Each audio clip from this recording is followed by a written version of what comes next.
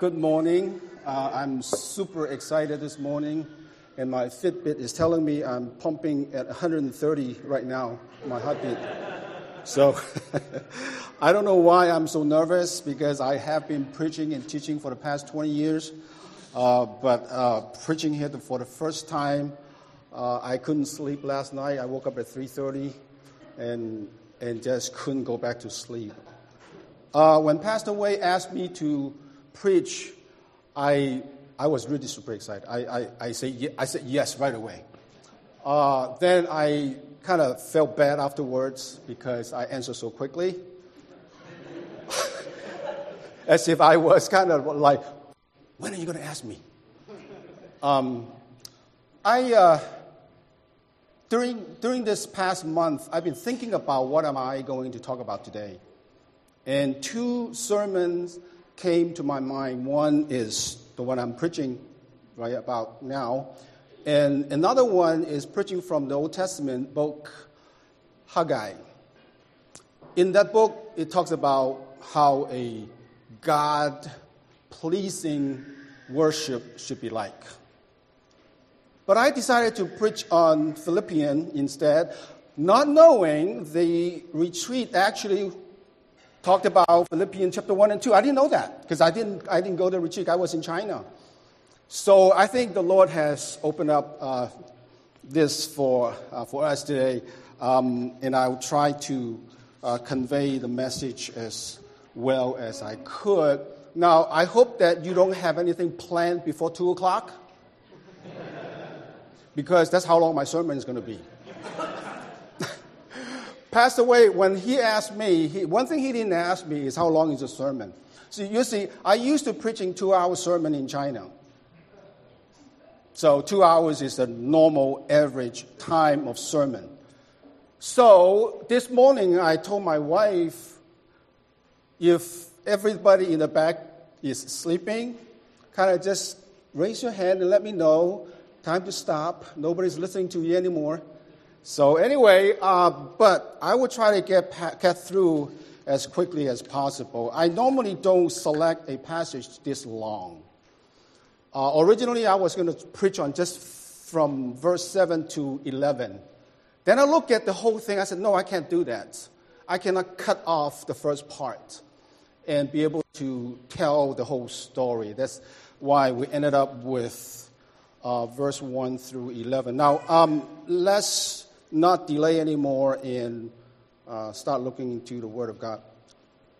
Your bulletin should have the passages printed out. Let me go ahead and read the text. Philippians chapter 3, verse 1. Finally, my brothers, rejoice in the Lord. To write the same thing to you is no trouble to me and is safe for you. Look out for the dogs. Look out for the evildoers. Look out for those who mutilate the flesh. For we are the real circumcision, who worship by the Spirit of God and glory in Christ Jesus, and put no confidence in the flesh. Though I myself have reason for confidence in the flesh also, if anyone else thinks he has reason for confidence in the flesh, I have more. Circumcised on the 8th day, of the people of Israel, of the tribe of Benjamin, a Hebrew of Hebrews, as to the law, a Pharisee, as to zeal, a persecutor of the church, and as to righteousness under the law, blameless. Verse 7. But whatever things were gained to me, those things I have counted as loss for the sake of Christ. More than that, I count all things to be lost in view of surpassing value of knowing Christ Jesus my Lord, for whom I have suffered loss of all things and count them but rubbish, so that I have gained Christ, and may be found in him, not having a righteousness of my own derived from the law, but that which is through faith in Christ, the righteousness which comes from God on the basis of faith, that I may know him and the power of his resurrection and the fellowship of his sufferings, being conformed to his death, in order that I may attain to the resurrection from the dead. Now, it's a long passage, so it's no way I'm going to expound fully the text here. So what I'm going to do is I'm just going to glance right through the passage and just give you some highlights and some thoughts for you to take home. And hopefully with that, you can do a little bit of a self-study when you get home. Now, the sermon title is not really attractive, to tell you the truth. It says, Death to Self and is Gain in Christ. Now, I suppose it's not really an attractive title because nobody liked death. I remember when I was growing up, my parents specifically give us instruction, do not say the word die, pain, suffering during a happy Chinese New Year period because it's just not good. So I remember really distinctively. We live in a generation where we are really gung-ho about unbridled pleasures. We seek after happiness, self-gratification. So death to self is really out of touch. It's out of time. It's not a message for this generation. But it is a message for all Christians throughout all generations. Many years ago, I listened to a teaching series from Dr. R.C. Sproul. In it, he said, Christians should strive to live in the face of God, under the authority of God, and for the glory of God. Wow, that's radical, I'm telling you. That's basically saying that God be around me all the time. Whether I go here, I go there, I do this, I do that. In the face of God. You know what that means? That means that 24 hours, every minute, God is right there. That's what you wish for. That's what you pray for. That's what you live for. That's a radical thinking. That is not something you want, I'm telling you. Right? Do you want God to follow you everywhere? Yes. Good answer. Biblical answer. But in reality, we don't. We don't. Because we have certain parts in us that we don't want anybody, including God, to touch, to see. Now, I will divide today's passage into two portions for the ease of grasping the message, and also for some of you are taking some notes. I will divide the first part is verse 1 to 6, and I titled it Warning of False Teacher and False Credential. Verse 1 to 6, Warning of False Teacher and False Credential. And then the second part is verse 7 to 11. The goal of a Christian life is to know Christ and to be like Him, and the key to reach that goal is death to self. So let's start. Verse 1 to 6. This part talks about Paul's before his transformation, before his rebirth. And his self is very much alive. He is very confident in his self and his flesh. His achievements made him an arrogant person. Let's start looking at verse 2. I'm going to skip over verse 1 because we're going to come back to it a little bit later. Verse 2, Paul gives a warning. Look out for the dogs. Look out for the evildoers. Look out for those who mutilate the flesh. Notice the three lookouts. Oh, by the way, when you read this text over here, go home and try to find the triple nuggets. There are a lot of triples in here. I'm not going to mention it. You go home and find it yourself, okay? Anyway, here's one. Look out, look out, look out. All right? That's one triple nugget. So go home and find. There may be 6, maybe 7 of them. Paul wants the readers to know that you ought to be careful because there are people around that can hurt you. And then he used 3 descriptions. The first one is dogs. Now, I am sure Paul is not talking about your pets, okay? There are 2 words for dogs. This one right here basically says, these are the dogs that roam about in the city streets. They are dirty, vicious, hungry. They attack people. They are bad dogs. They are not the one at home that's clean and groomed, the one you pet with and sleep with. These are bad dogs. Now, ironically, the Jews think the Gentiles are dogs because they think they are dirty. They eat anything. They touch everything. Their morale is bad. So the Jews always think these Gentiles are dogs. But now Paul turns the table around and says, you are dogs. Now, who are these people? Who are these people that Paul is talking about? They are people who champion the law of Moses and insist on circumcision as the mark of salvation. So these are Judaizers. Paul called them dogs. The second description, evildoers. It basically means that what they do is evil. Now, the evil is not robbery or rape or murder.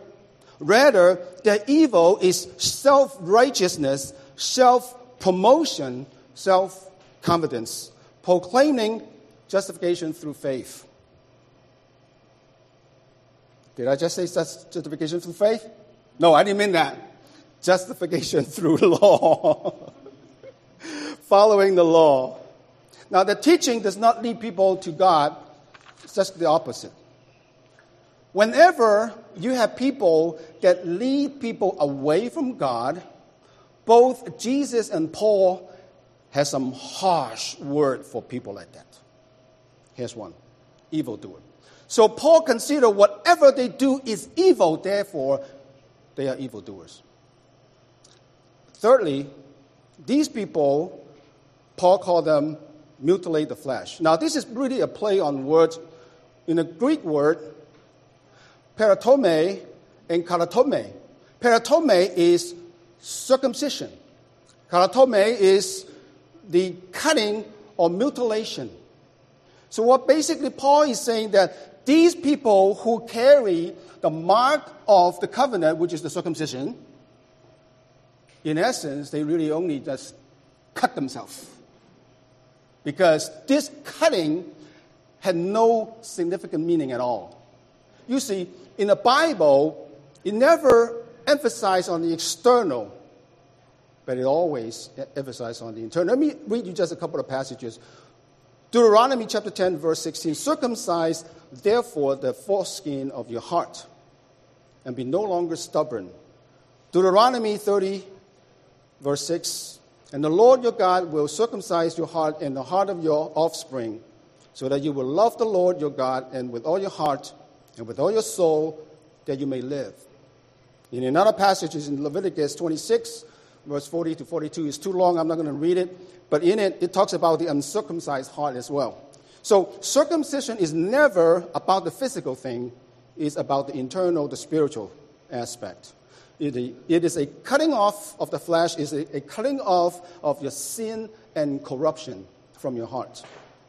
So circumcision never save anybody. Verse 3, for we are the real circumcision who worship by the Spirit of God and glory in Jesus, in Christ Jesus, and put no confidence in the flesh.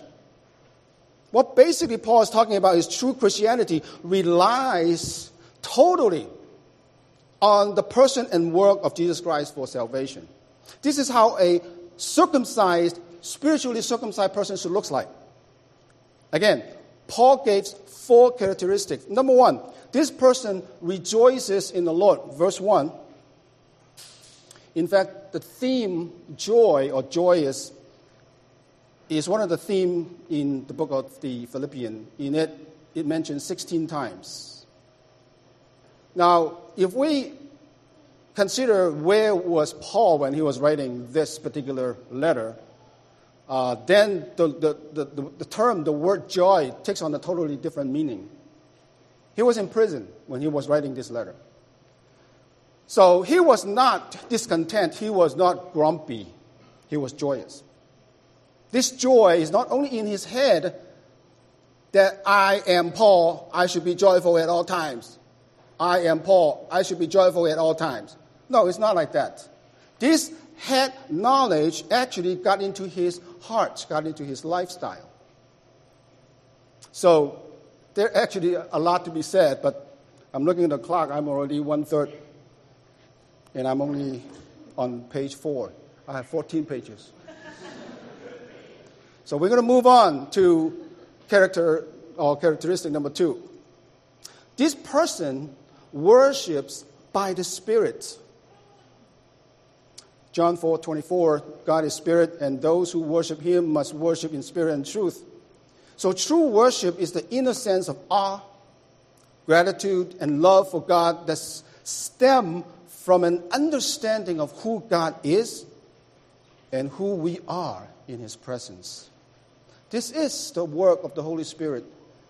Characteristic number 3, this person takes glory in Christ Jesus, or he takes Jesus Christ as his glory.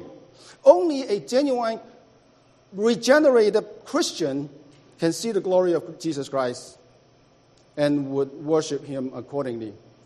I'm not going to read the passage. I'm going to tell you where you may find it and read it when you get a chance. 2 Corinthians chapter 4, verse 4. The 4th characteristic, this person puts no confidence in the flesh. Acts 17:28 says, in Him we live and move and have our being. Ephesians 2:8 says, for by grace you have been saved through faith, and this is not your own doing. It is the gift of God, not a result of works, so that no one may boast. Now, only those who are completely convinced that God is the author of everything would not put any confidence in himself. Counterfeit Christianity builds a person's self-esteem. Oh, you're great. You are cool. You're worthy. You are somebody. To tell you the truth, we are nobody. In the eye of God, we are a bunch of sinners. True Christianity humbles all pride and confidence in self. And then following verse 4 to 6, we are about to finish the first section. From verse 4 to 6, Paul mentions 7 things in here. He mentions 7 things that he was very proud of before his conversion. The first 3 things has something to do with human credential, his natural heritage. The last 3 things has to do with human accomplishment. And the middle one, the 4th one, has a little bit of both. So let's see what he's talking about. He said that if you guys want to boast, I have more reasons to boast. Listen, I was circumcised on the 8th day. Now, why was that significant? I mean, all the male Jews circumcised on the 8th day, right? Well, this is just one of the qualifications that Paul mentioned. Now, circumcision, this directive was given to Abraham, recorded in Genesis 17. And later on, it became the law of the land, the Israel nation. Now, Paul points this out to make a distinction from the other descendants of Abraham. You see, Abraham has many sons. He has more than one son. So he wants to make a distinction between this particular descendant line from the line of Ishmael. Ishmael, he was circumcised when he was 13 years old. And there are another type of people who circumcise at the time. These are Gentile converts. And when they do circumcision, they do when they are adult. Ouch. So, Paul points this out to make a point that I submit to the law and follow the law at my earliest stage from my infancy, 8th day. Now remember, he's combating the people of law. So if you want to compare your law and my law, let's see who's better. Let's see who keeps the law better. Okay? So this is what Paul is doing. Number 2, he said, of the people of Israel. Now the name of Israel always conveys the intimacy, the relationship between God and the chosen people. The name was given to Jacob by God after he wrestled with God all night long. And this name, again, separates from the name of Ishmael, because Ishmael also was Abraham's son. But Ishmael is not part of the covenant. Was not part of the covenant. So being of the people of Israel, actually the emphasis is being he is part of the covenant people. He is a chosen people. Number 3, of the tribe of Benjamin. Now Benjamin is kind of interesting because Benjamin is one of the 12 sons, and his mother was Rachel. And you probably remember the story. Jacob actually only loved Rachel, right? And because of a lot of story in the background, and anyway, so finally he gets to marry Rachel, and then Rachel is pregnant with Benjamin.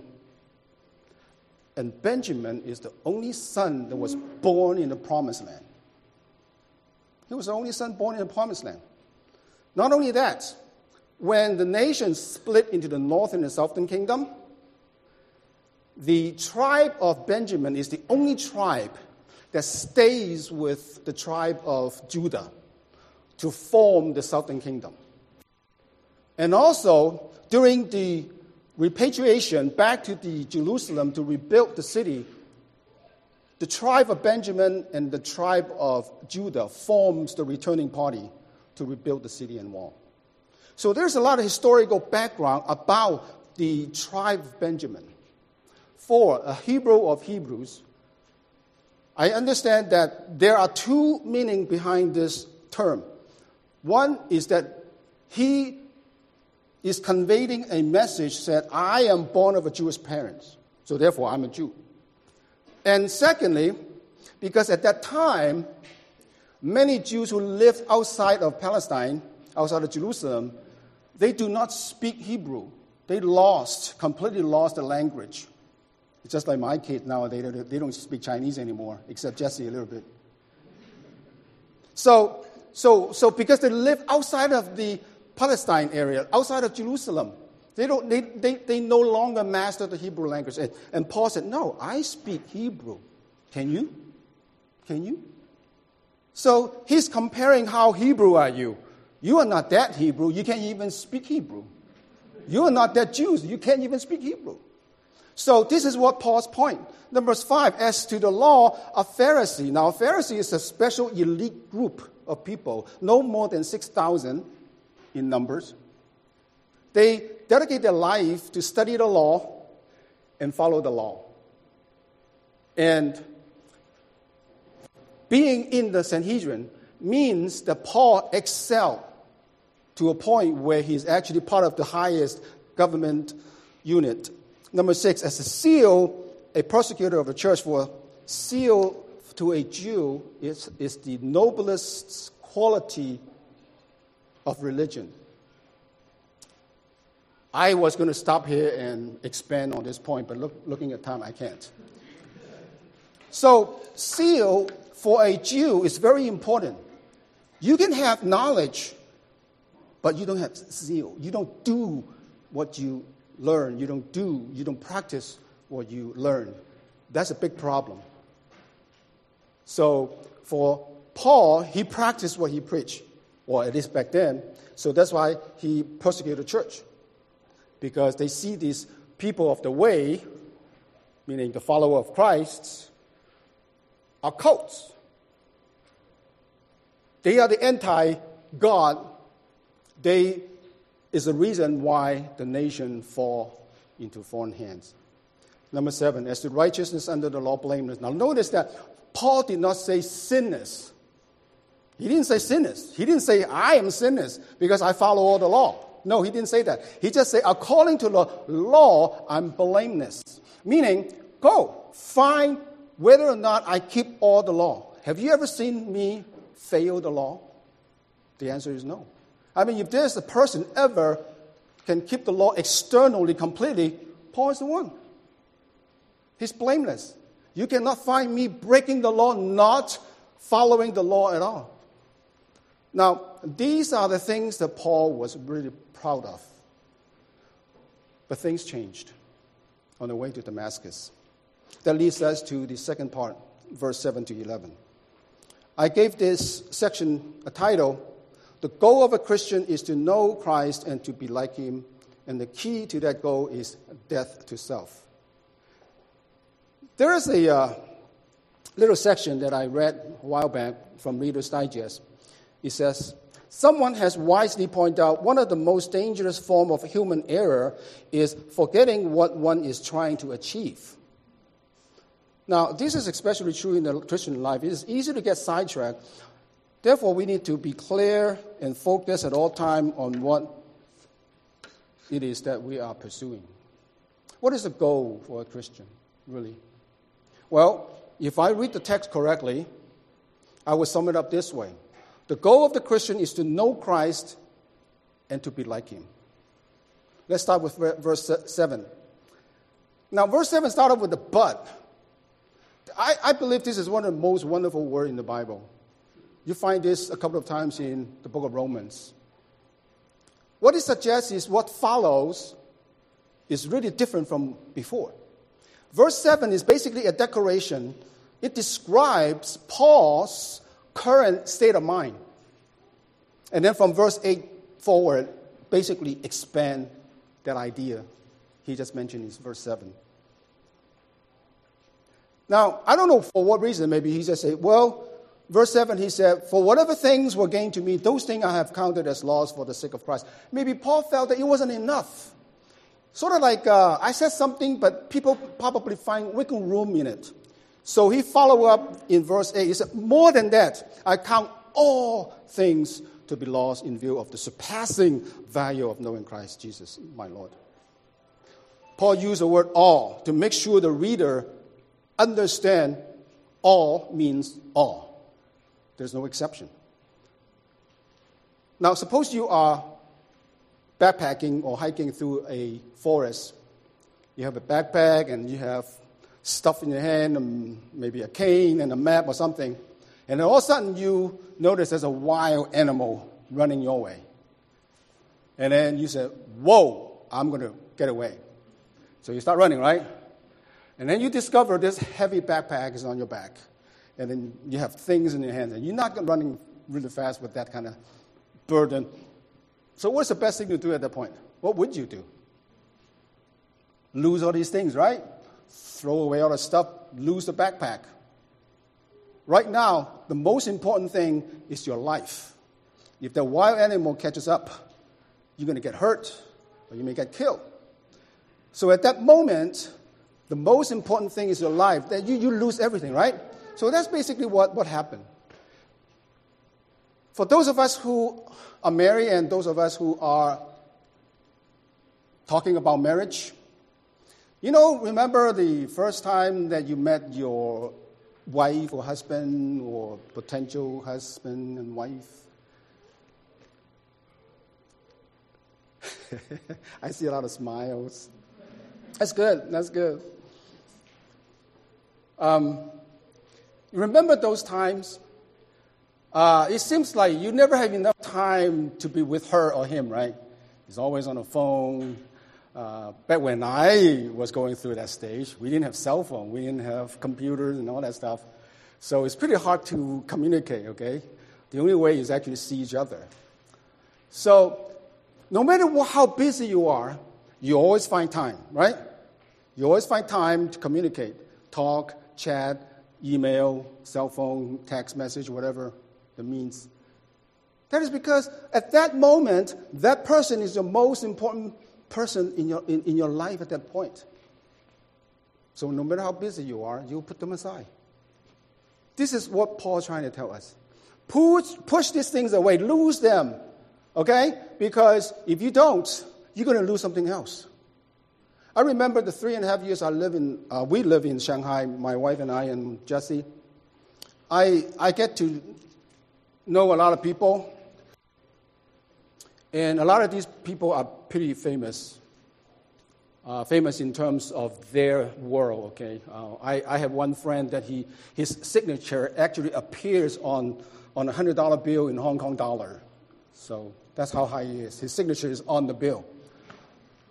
And there was this time, this one sister was sharing with us, me and Linda, and said, my husband is so busy that I have to take a suitcase to the airport and exchange the old one with him.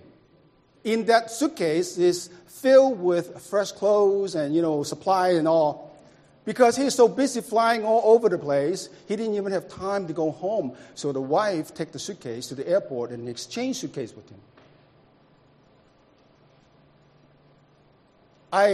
When I have my brother's meetings in Shanghai, I always ask this question. But unfortunately, this question never gets answered. And I don't see any result from the action, from the question. I asked them, do you really need that job? Do you really need that job?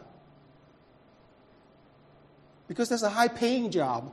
And I told them, when they pay you that much, they want your life.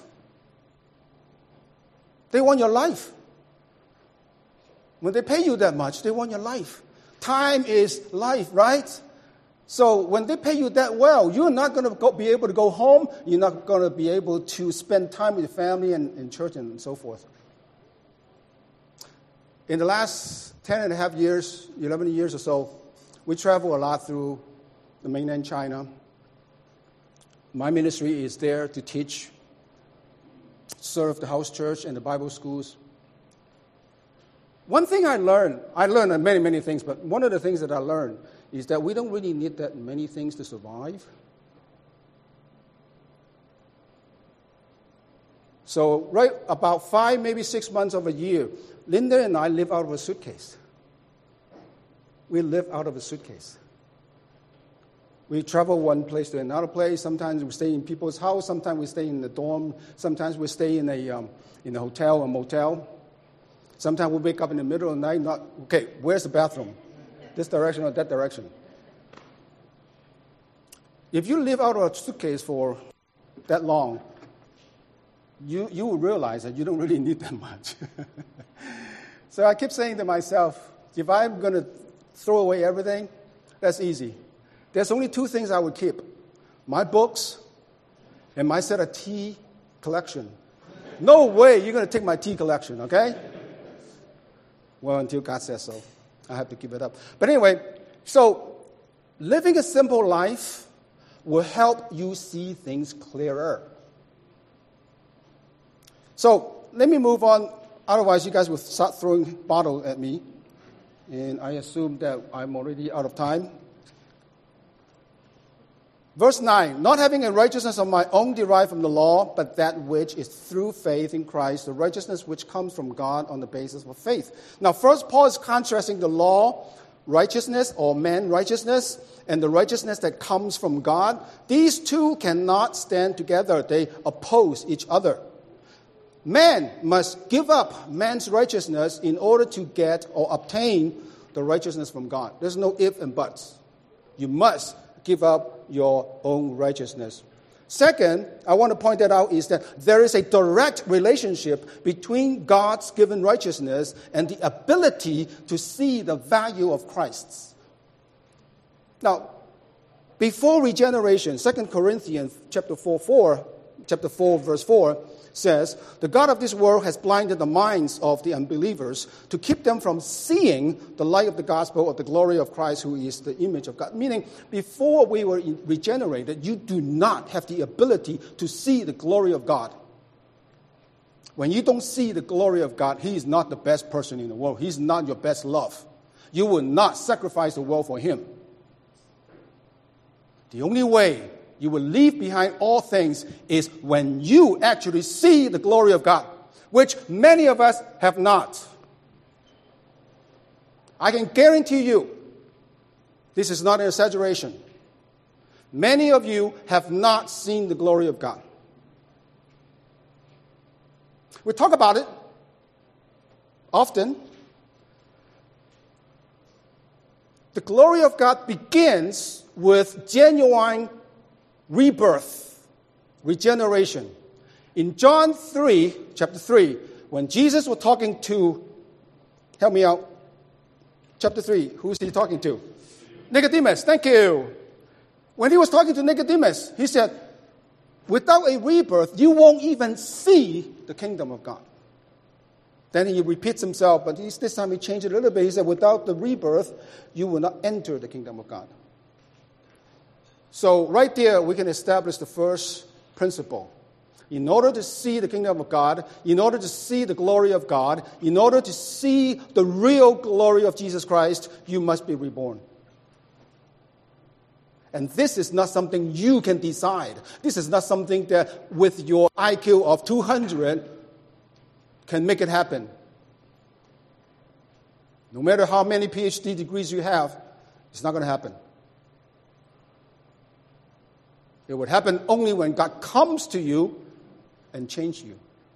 It will happen only when God comes and take over your corrupted mind and cleanse it with Jesus Christ's blood. So, there is a direct relationship between the God-given righteousness and the ability to see the value of Jesus Christ. I'm going to skip over this.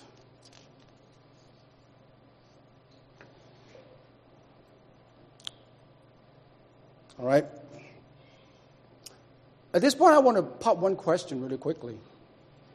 I've been a Christian almost half a century, 40 years probably. I've seen my fair share of people who walk away from God at the first sight of trouble, first sight of suffering, problems. I remember one sister complained about God took his father because his father jaywalked and got killed by a car. I remember a sister in Xinjiang who committed suicide 3 times because her husband took off with another woman. This supposedly a Christian lady tried to end her life 3 times. Now, don't get me wrong. My heart is with her. I went to see her. I went to counsel her. I wept with her. I hugged her. I encouraged her. But never one word of condemnation that you shouldn't do that. Because that's not the moment to say these things.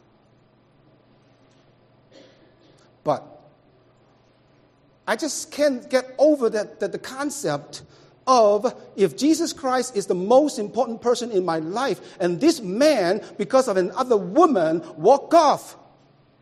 Now, why would I end my life for him? A truly regenerated Christian will have a different perspective on all things, including your spouse, including your husband and wife. I learned it the hard way. Maybe someday, in a small group setting, I'll share with you my 15 years of hardship in a cultic church.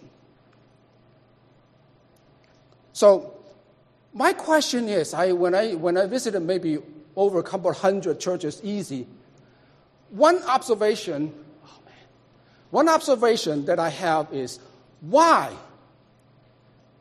these self-proclaimed Christians are so indifferent, so cold about the things of God and even God himself. I can't get over this concept because if a person is genuine reborn, and if we believe the power of the gospel, Romans 1:16, is true, and we submit to God under his authority, why these things happen? Why would I have an indifferent, cold-hearted Christian sitting in the pew? Well, with my limited wisdom and experience, I come up with 2 answers. I know there are more, but for the time's sake, I'm just going to give you 2. The first one is ignorance. The first one is ignorance. For we do not understand the full demand of Jesus Christ for us. Wait, isn't gospel supposed to be free? Isn't it supposed to be just based on faith and nothing else? Yes, to obtain the righteousness, to obtain the gospel, yes, the only thing required is faith. Now, we have to presuppose this faith came from God, right? Because man's faith is not going to save you. So if this faith comes from God, it will always bring fruits. Always. You can take that to the bank. Or better yet, you can take it to God, because that's his word. If someone is reborn, he will always have fruits to follow.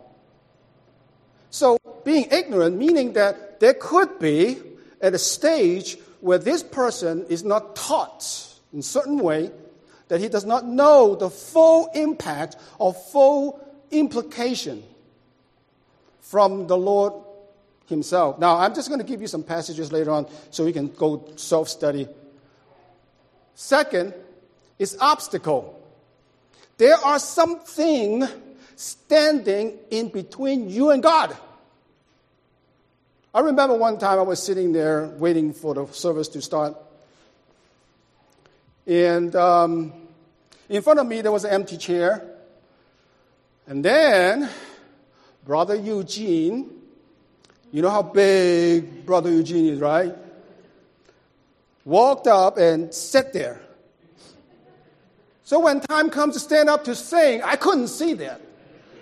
All I saw was Brother Eugene's, your beautiful round head. And I couldn't see anything. Right there and then, I got disconnected with the worship. I can no longer participate because I can't see the screen. I don't know the words. What must be happening? Two things, right? One, Brother Eugene, stand aside. Right? Push him away. Remove the obstacle. Or number two, what do? I move. I move to a space where I can actually have direct sight to the screen. So, Christians, if you can't see yourself giving everything to God, there's something wrong with you. Or there's something blocking your view. What is it? I don't know. Everybody's different. In my case, it was Brother Eugene. I don't know about you. It could be something else. It could be money.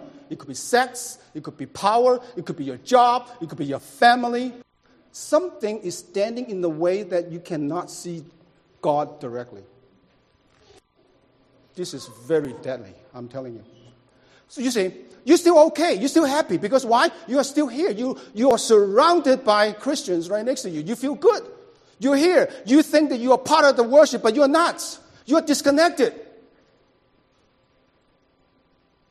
This is a false sense of security of being a church, and yet you don't see God. I was going to start this sermon with 3 questions, and I figured that's way too long. It's going to really take 2 hours. And one of the questions I was going to ask you right off the bat is, why are you here this morning? Have you thought about that? As you step through the door this morning, why are you here? Well, I'm here because I have to preach today. That's easy. But how about you? Why are you here? Why are you here? Have you thought about that? No. Seldomly we give that question a thought. Have you prepared yourself to come? How did you prepare yourself to come? See, when we don't do these things, no wonder when big problems surface, you can't handle them. Because we do not have God in our lives. I really have to move fast. I'm going to cover this point and I'm going to end, okay? The point of suffering. In verse 10 to 11, Paul mentioned, this is actually the core of the message, and I feel so bad that the core of the message is actually at the end, where there's no time left. So really, you guys don't plan on going anywhere to 2 o'clock. So this is actually the core of the message. There are 4 things that Paul mentioned in here. I'm going to just skip through the 3 and just going to concentrate on 1. The 4 things are that he knows God, okay? This is not no knowledge. This is different between know about somebody and knowing somebody. Number 2, knows the power of his resurrection. This is, again, it requires another half an hour to expound the meaning of that. But I do want to spend a few minutes on the third one, suffering. fellowship of his suffering, meaning to share in his suffering. There's a reason why God gives power to us.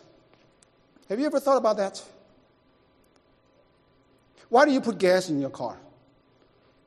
So that you can run. Why do you plug these things into the wall socket? So that it can work. Same question. Why do you receive the power of the resurrection? Why do you receive the power of resurrection? It's for something. It's not for you to enjoy, okay? It's for you to do something.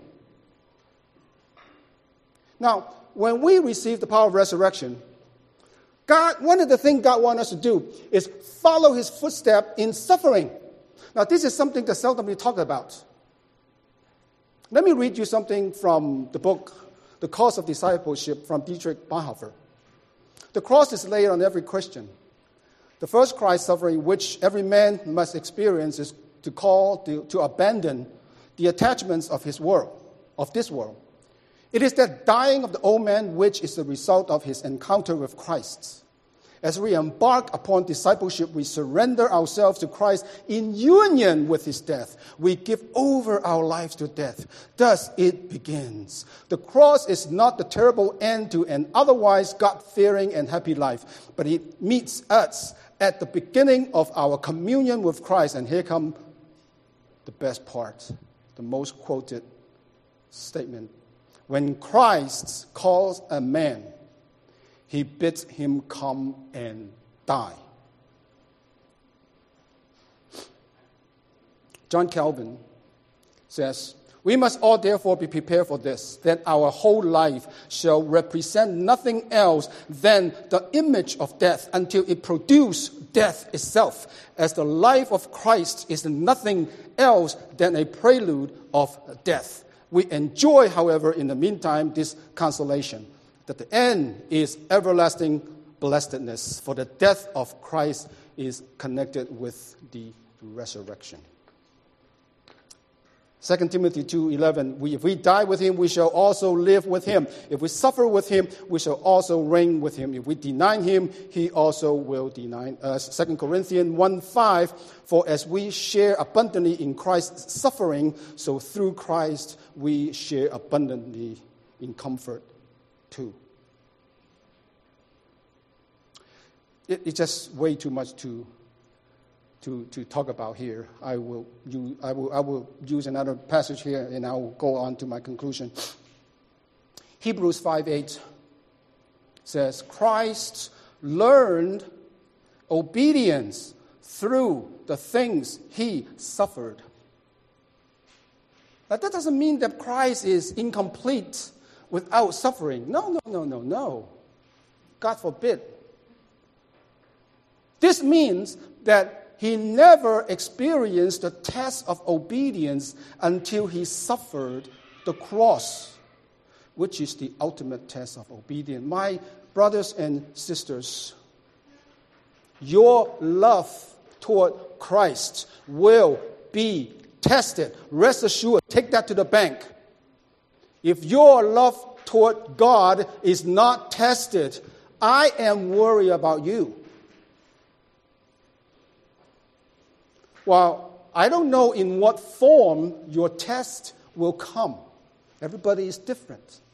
But at a certain point of your life, there will be tests. There will be trials to test whether or not all these years you're proclaiming you love Christ.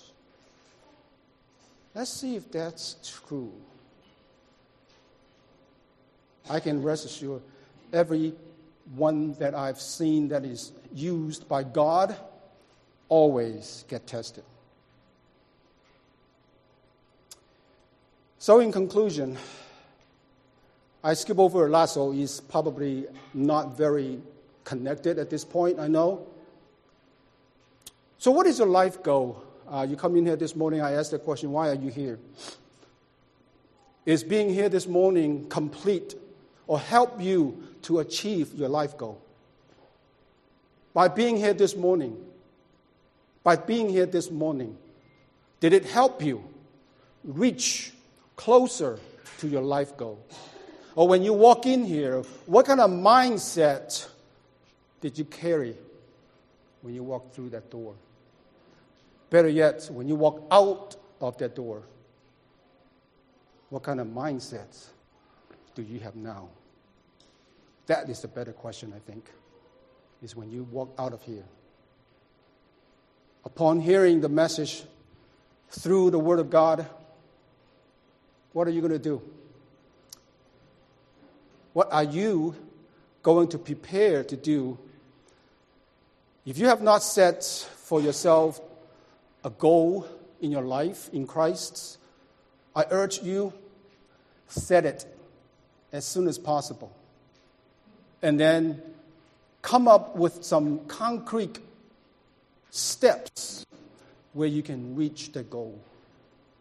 And today, with the text, the summary is, we want to live for Christ. I want to repeat what Dr. R.C. Sproul said once again, is to live in the face of God, under the authority of God, for the glory of God.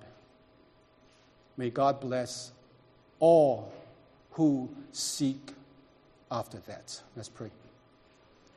Father God, we want to thank you for your reminder this morning that we have failed you numerous of times, that we have not put you, or better yet, we have not submit under your authority. We have not realized that you are the creator. Although we have you in our mind, but oftentimes we don't have you in our lives. We make decisions on our own. We have our own goal. We do our own things. We go on our own ways, separate away from you. Forgive us if we have committed such sins. Remind us again through the word that we need to live for God.